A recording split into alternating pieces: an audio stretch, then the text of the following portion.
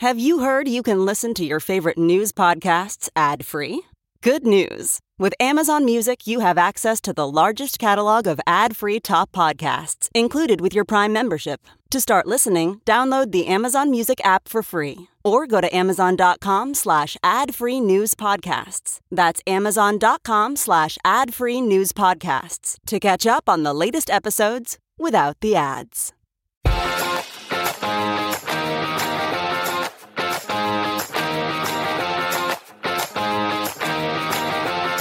Hey everybody, Tom Rose, the Bauer and Rose podcast, the Bauer and Rose show, right here on Sirius XM, the Patriot Channel 125, brought to you by our good friends at justthenews.com. You can catch our podcast several times a week. Just hit the subscribe button.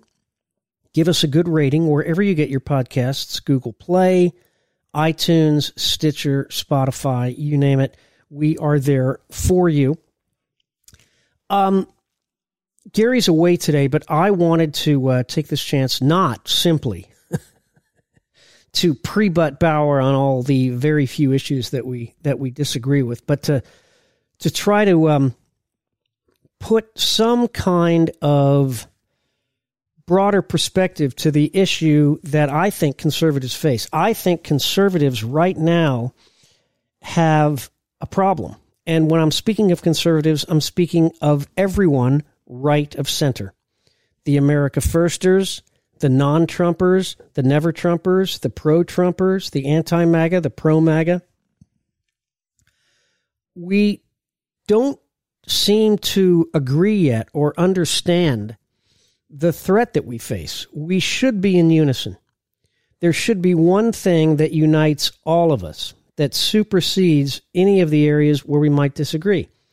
Despite all our differences, and there aren't that many differences, but they're healthy differences.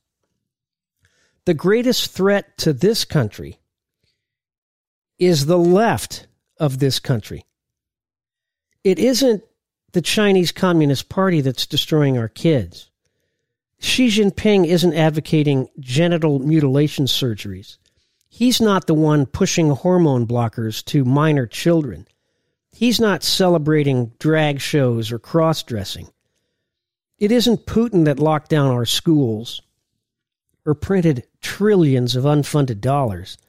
It isn't North Korea or even Iran that's causing historic inflation and has catapulted our national debt to an incalculable $33 trillion. It isn't rhinos or even Tucker Carlson that's ruining almost every institution in our country. It's the left.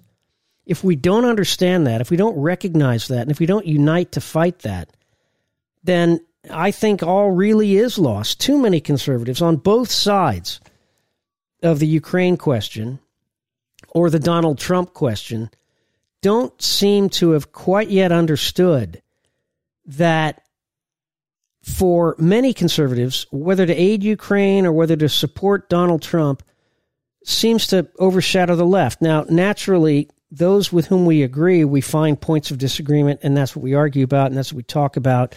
And this week it's Ron DeSantis and Donald Trump and the Piers Morgan interview and the potential indictment of the president on ludicrous, absurd, pathetic charges. And these are important issues, but it serves the left when we lose sight of the fact that the great danger to this country is from the left. That is certainly something that every right-of-center American should agree with. And we should be able to find a way to unify, whether it's behind Ron DeSantis, whether it's behind Donald Trump, whether it's behind whoever it's behind. The danger we face is imminent. The danger we face is overwhelming, and it's quite potentially terminal or fatal if we don't confront it. And to confront it successfully, we're going to have a strategy. We're going to have a plan that we're all able to get behind. Too many conservatives think that every Republican who supports Ukraine should be run out of the movement. And on the other hand, too many rhinos are so obsessed with preventing a Donald Trump rerun that they want to excise, they want to cut out Trump supporters from the movement.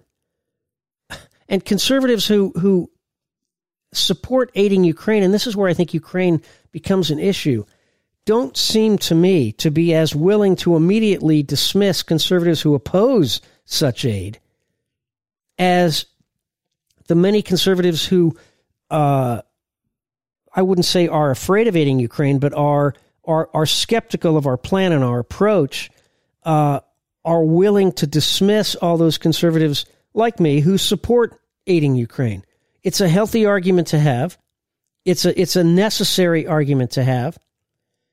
But it shouldn't define us to the exclusion of all else. Now, these are just my opinions, obviously. You might disagree, and it'd be great if you were able to disagree in a way that strengthens our movement. Just as surely as I might disagree with you on a thought or an opinion, if it's constructive, if it helps us understand the real threat, the real existential threat to the country isn't Vladimir Putin, although I believe Vladimir Putin is a monstrous figure who absolutely poses a threat to the peace and security of the world. But a greater threat, and this is where someone like Gary and I might disagree, the greater threat to us, and this is where Gary and I actually agree, is our domestic left. That doesn't mean we shouldn't do anything about Putin, but it does mean that we should recognize and understand the far greater threat. All great powers in history have been hated. But history, if you look back, has usually delivered a pretty good reason for their hatred. But America, and I'm speaking here not just of, leftists around the world, but more primarily about leftists here at home, America isn't hated for any reason. It's hated for every reason. America's like George Orwell's, Room 101. Whatever your bugbear, whatever you find objectionable, you will find inside it. Whatever you're against, America's the prime example of it, right? The one reason why America haters here at home embrace environmentalism. If the U.S. were the typical great power, the intellectual class would be arguing that the U.S., that we're a threat to France, we're a threat to India, a threat to China, whatever it is. But because we're so obviously not that kind of power, the left has had to concoct a thesis that the hyperpower, quote unquote, is a threat. Not merely to this or that nation, but to the entire planet.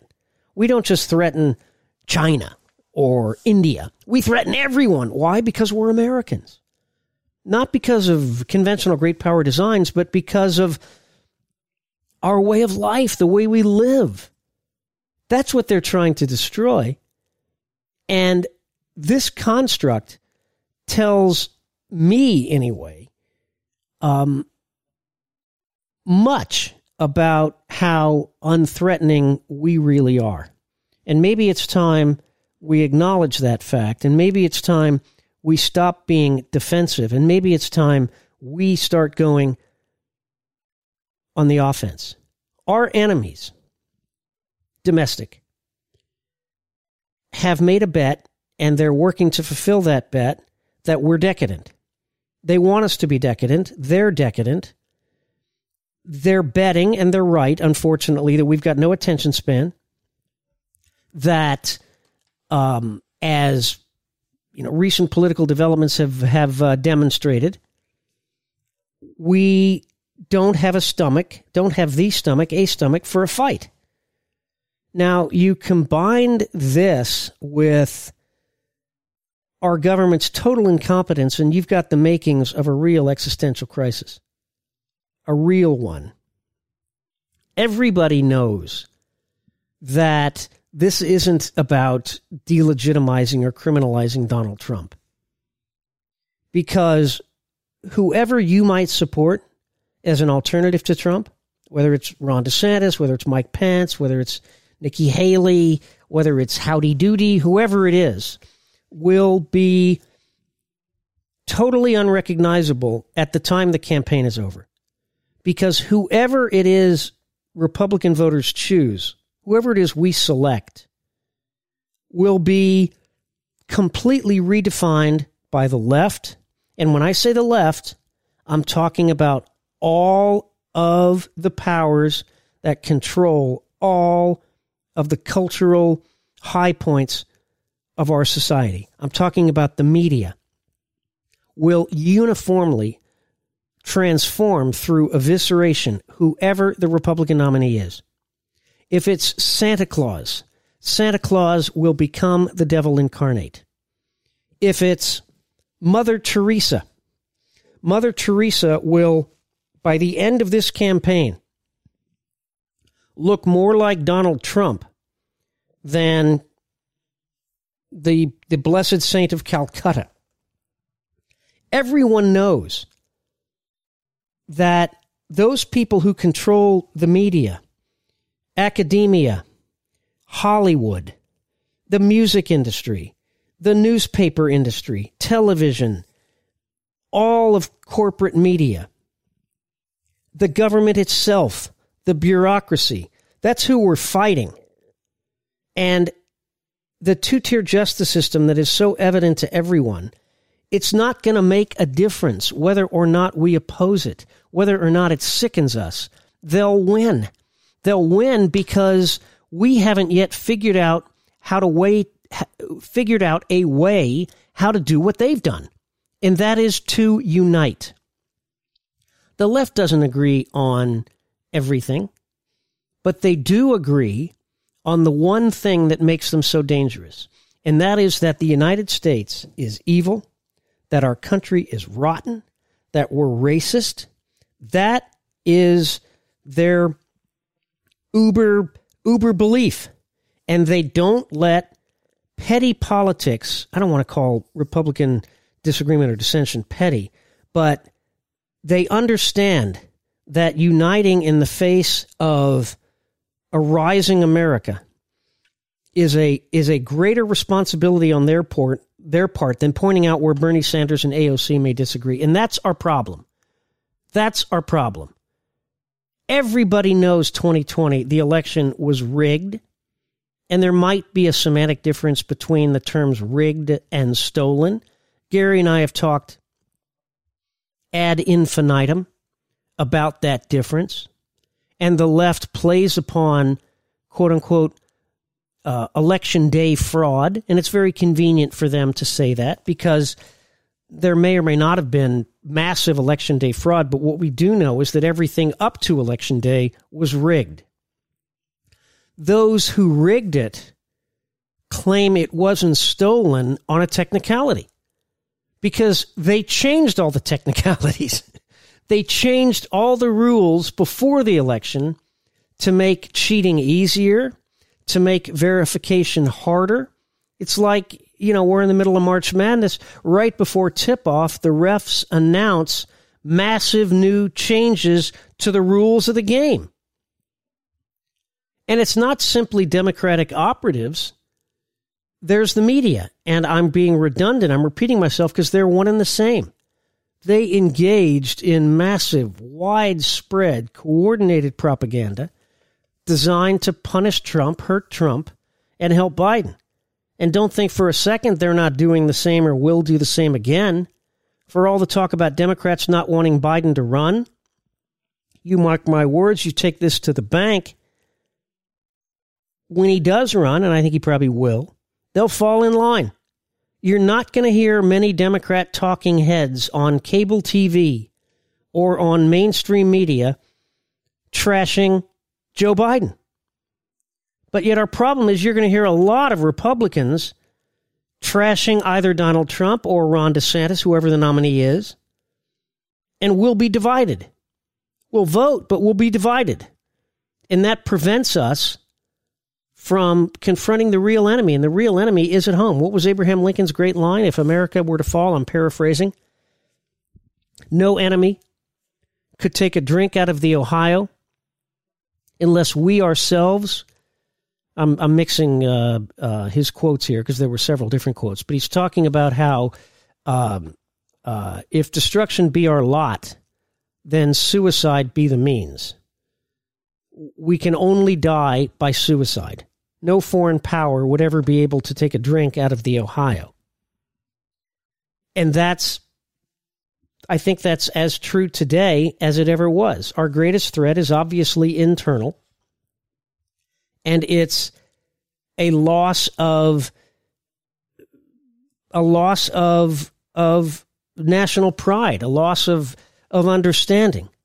Paul Johnson, in his great book, History of the American People, by the way, I don't know if we can promote books, but I'm going to promote a book. Paul Johnson, the fabulous, fabulous English historian who just died. Sadly, he was, I think, 93 or 94. One of the truly great kind of modern, popular historians. Wrote probably 25 books. They're incredibly readable. 3 or 4 have been outstanding national bestsellers. He wrote a book called The History of the American People, and I think it was 2001 or something like that, right at the end of the Clinton administration. It's 1,000 pages. Now, don't be put off by that. I've read that book 4 times, and every time I read it, I'm reminded, A, that I have the attention span and memory of a housefly, or B, just how profound an intellect, how profound and insightful an historian he is. Because every time I read it, I learn something I didn't think that I knew before. Every sentence has a fact. And this last time I read it, I guess what I came away with was an understanding, a comprehension of an element of American history that describes our current predicament better than I'd ever understood it before, and that is the emergence of mass media and the implication that's had on American perception of ourselves. That until the emergence of mass media, he brings it back to FDR, to the 30s and the 40s. Until the emergence of mass media, America's great cultural milestones were all pro-American. Our great writers, Hawthorne, Herman Melville, even Walt Whitman, Thoreau, all of them were personifications of how we all like to view ourselves as individualists, as self-starters, as great proponents of a new American ethic of freedom, reaching for the stars, a land of no limits, a land of opportunity unprecedented in the history of mankind, a unique and remarkable experiment. Thoreau, on Walden Pond, transcendentalism. Hawthorne, Paul Johnson points out that Hawthorne, the great American intellect of the middle of the 19th century, he was a door-to-door salesman. He wasn't an academic. He didn't have a spot on MSNBC. He had to make a living like everybody else. And Johnson's point is that with the emergence of mass media, you, for the very first time, had people who could make their livings in an exclusively media-centric way, and that the personalities of media became more important, more prominent, and ultimately more powerful than the owners of the media. Today, let's look at Fox News. Let's say the management of Fox News wanted to get rid of Tucker Carlson. There'd be hell to pay if they did that, because in many ways, Tucker's more powerful than they are. And let me swing back for a second on Ukraine, because I wanted to make this point earlier, and I think I forgot to. Tucker, I know a lot of rhinos are just disgusted, and I don't want to use just rhinos, but a lot of more hawkish Republicans, conservatives, are disgusted with Tucker on Ukraine. I get that. I think some of his stuff is totally over the top, calling Zelensky a criminal and all that kind of stuff. I think it does make him sound, I don't like it. On the other hand, Tucker is a far, far more positive influence than a negative one. He delivers far more than he detracts. He's right, in this guy's humble opinion, 90% of the time. And as Ronald Reagan said, if you're with me 80% of the time and you're against me 20% of the time, you are with me. Tucker is with us. Tucker leads us in many ways. I love him. I think he's fabulous. And I think he's totally wrong on Ukraine. All right? I think yet it's funny because I don't react negatively to him when he says things that I don't necessarily agree with in a way that I would with everyone else. And I think that's an attitude I'm not promoting, I'm not trying to congratulate myself. That's what the left does. Their entire purpose is to pat themselves on the back. But I think that's the approach we should take. And if you are very skeptical of aid to Ukraine, for instance, and there is someone out there who you agree with 80% of the time and who was far more favorable toward aggressive assistance to Ukraine, you ought to view them in the same way. If they're with you 80% of the time and against you 20% of the time, they are with you. This article in The Atlantic that came out, Wednesday or Thursday of this week, remember The Atlantic magazine, formerly Credible? It used to be a pretty good magazine. It's now I didn't even realize they still published. It has become so absurdly woke that it really has again, I used to read it. I used to subscribe to it. And an indication of how irrelevant it is that I don't even care anymore. I didn't even know they still published. Who cares? This article, nobody likes Mike Pence. Well, I like Mike Pence. So by that measure, the headline is wrong. This article seeks to paint Pence as, I read about 9 paragraphs, and it was so obviously absurd. I didn't even finish. And I'm a close friend of Mike Pence. I worked for him in the White House for 4 years. I was senior advisor and chief strategist, and he's been a dear friend of mine for 35 years. And everything I see about Pence, I read, whether it's positive or negative. But this was just so absurd, I didn't even finish it. This is the same magazine that pushed, and to this day has never apologized, by the way, this totally fake story. You remember back it was 2019 or 2018? No, I think it was 2019. This totally fake story when Trump went for the 75th anniversary of the Normandy landings. This fake story that Trump disparaged the dead at Normandy. Remember that? And it was on this was a Jeffrey Goldberg story, the guy who says that Barack Obama should be president because of the crease in his pant leg. The story was based on these 2 unnamed sources. They were anonymous. Nobody ever named. And this story went on and on. It was thousands of words long without ever bothering to report. They actually went out of their way to withhold the information that 24 people who were with the president that day, on the record, signed affidavits emphatically denying the story as a complete lie. To this day, The Atlantic has never acknowledged its totally despicable story. It's never acknowledged that it lied, that it withheld critical and valuable information from the reader. It's like, who cares? Somebody ought to try to compile, and we've got, unfortunately, district attorneys and prosecutors, left-wing prosecutors all over the country that are trying to do this, a list of all the crimes, real or imagined, that the media have concocted trying to convict Donald Trump of. The list is almost endless. There are dozens, and none have stuck. And this absurd Alvin Bragg story out of New York, and we'll find out where this goes.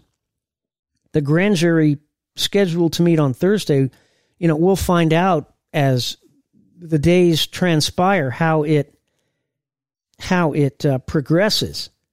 I mean, everything.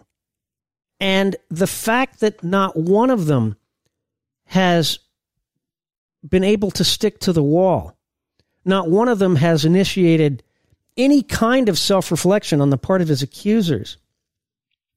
It's only accelerated their push to find something, anything to convict him of.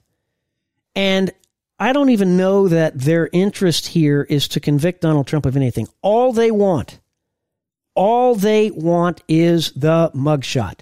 They'll do anything to get the mugshot. That mugshot, Jesse Waters pointed this out. He's great, by the way. Pointed this out earlier in the week. That picture will become one of the most iconic pictures in American history.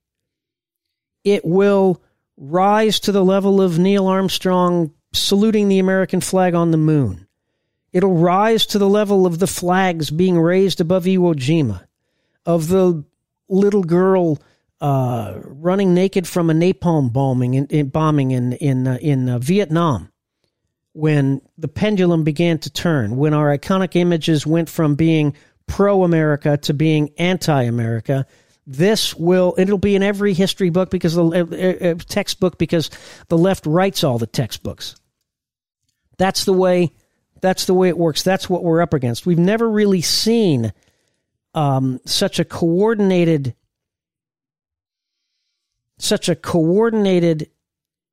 top to bottom effort to delegitimize the very wellsprings of the culture and the civilization that we're all the products of.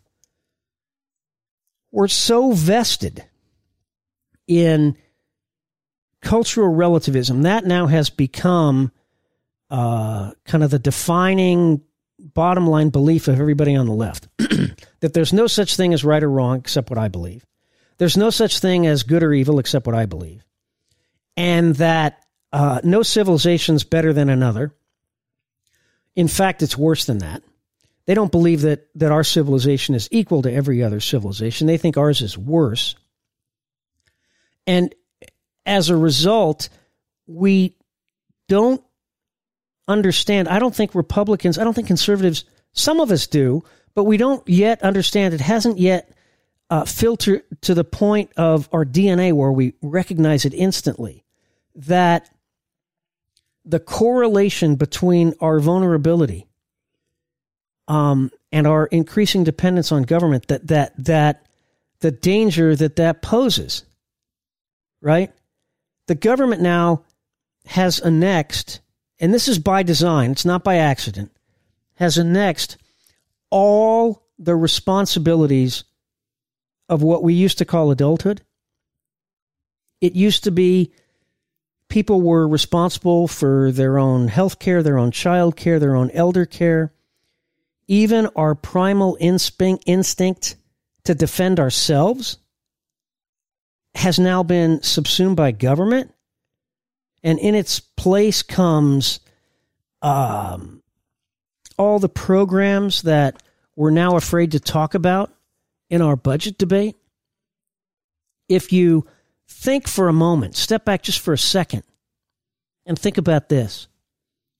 In the year 2000, fiscal year 2000, that was Bill Clinton's final budget that he submitted to Congress for federal spending.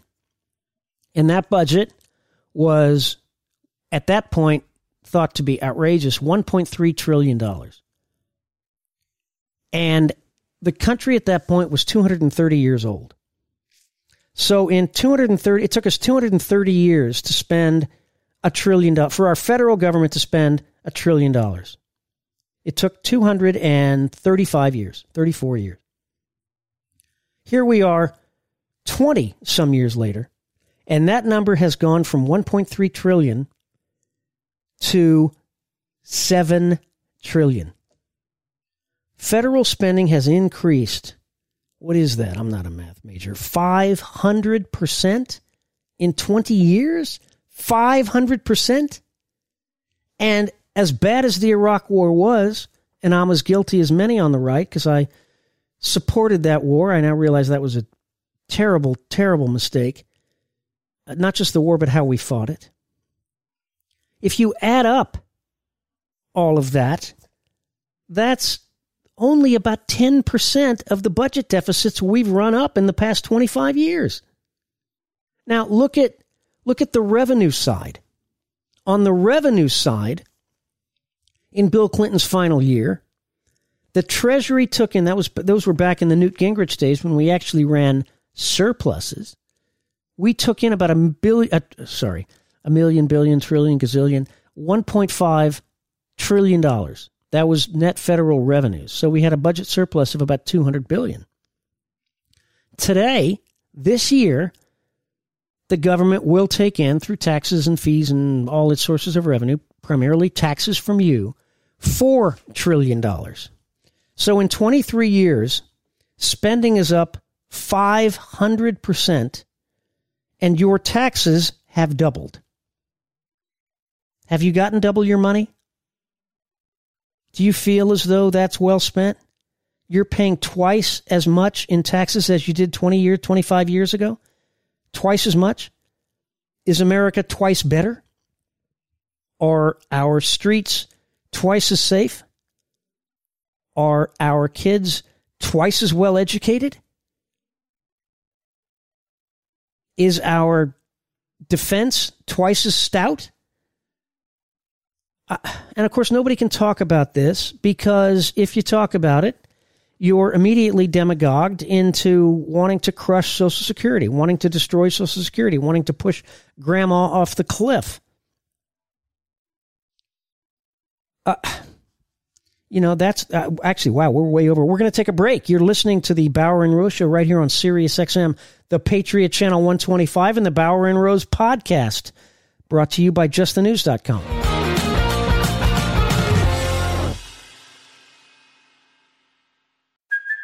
Hey, it's Kaylee Cuoco for Priceline. Ready to go to your happy place for a happy price? Well, why didn't you say so? Just download the Priceline app right now and save up to 60% on hotels. So whether it's Cousin Kevin's Kazoo Concert in Kansas City, go Kevin, or Becky's Bachelorette Bash in Bermuda, you never have to miss a trip ever again. So download the Priceline app today. Your savings are waiting. Go to your happy place for a happy price. Go to your happy price, Priceline.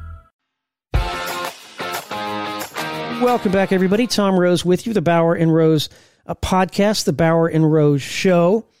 We know you've got, God, how many? I think Gary and I were some of the last people on the planet to have their own podcasts.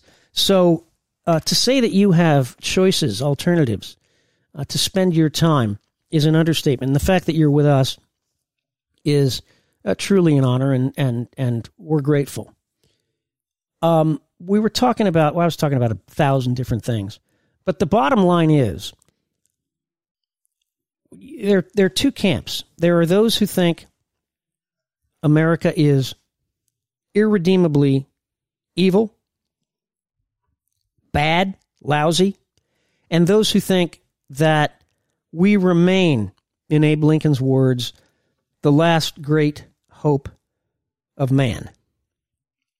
And our challenge, our battle, is to when I say us, I mean those on the right. To understand that the challenge we face multiple challenges.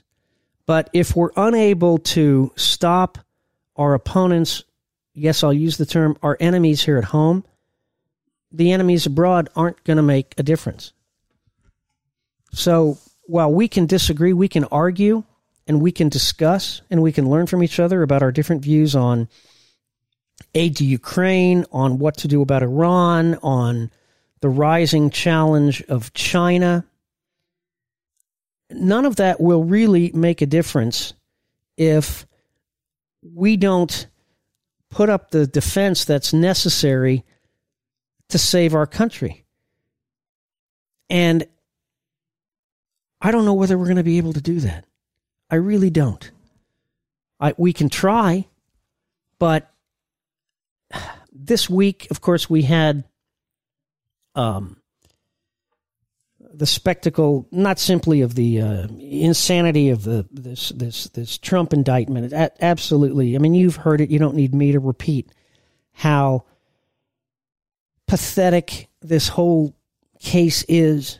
A case against a former president, the leading candidate in an upcoming presidential campaign, based on a porn star and a convicted liar. This case rests upon the word of a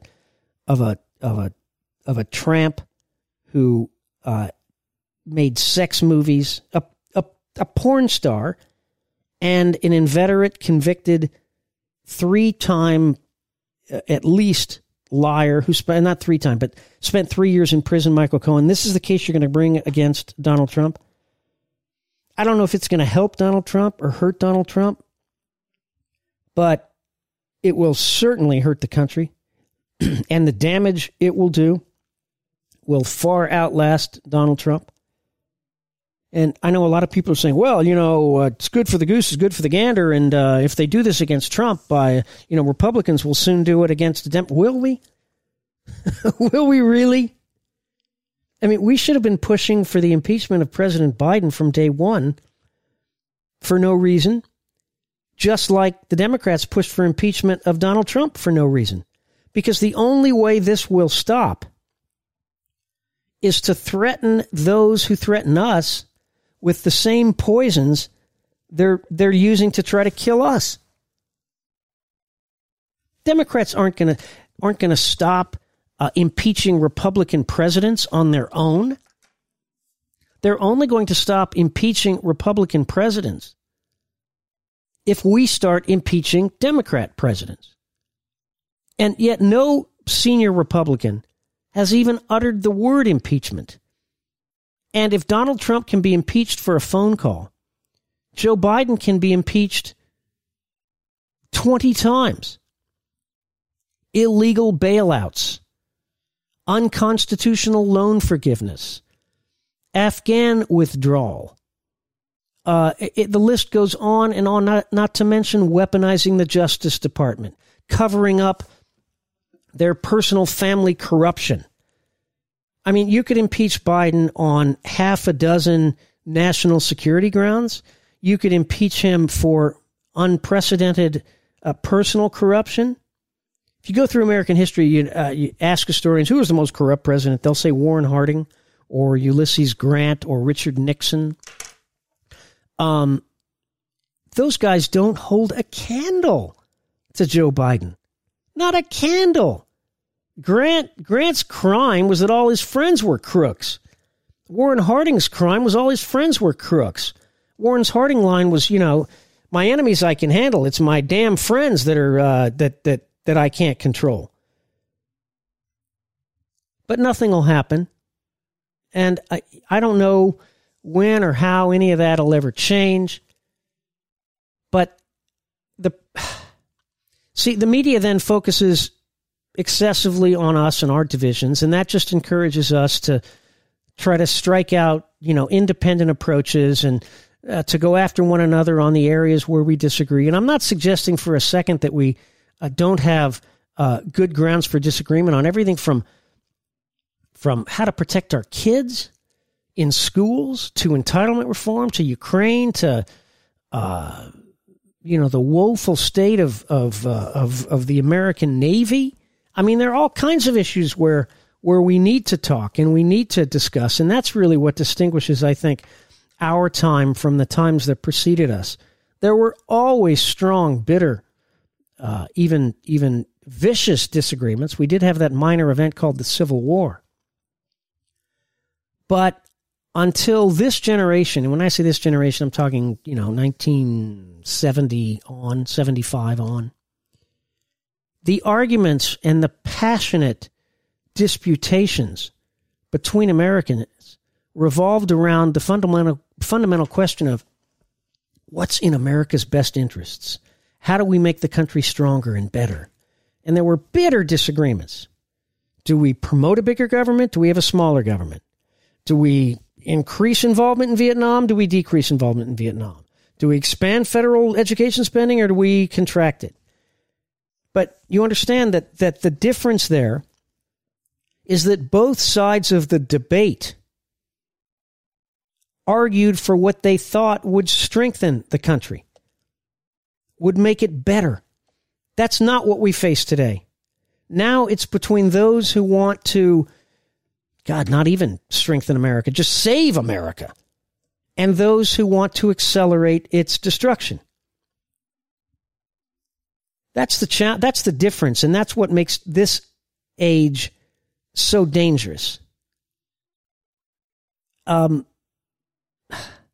mean, the principal characteristic of our broader culture, which is a left-wing culture, is an eagerness to apologize. It's all apology, and the apology is based on the fact that we are irredeemably sinful. And what makes us unique, that the left either rejects or doesn't understand, and that the right, unfortunately, doesn't fully appreciate, because we don't articulate it, we don't yell it loud enough from the rooftops, is that our record for atoning for our sins is precisely what makes us unique. While we've committed evil, there's no question about it. It's been the same people that have summoned the strength and the character to slay those monsters of our evil, slavery and racism and segregation and Jim Crow and mistreatment of American Indians, of Native Americans. And what the left gets that we don't, it's a lot easier to fight yesterday's wars than it is today's wars. So the left doesn't even have to engage us. They just condemn our past and delegitimize our past. It's a lot easier to fight, dead Confederates or marble statues than it is to fight, for us anyway, leftist extremism. The left has made fetishes of our past sins, that has the added benefit, for them anyway, of conveniently excusing them, and by definition, extension us, from doing anything about the sins of today. New York Times this week and CNN headlines, the UN Secretary General, a speech that we have 10 years left before we all die from planetary implosion.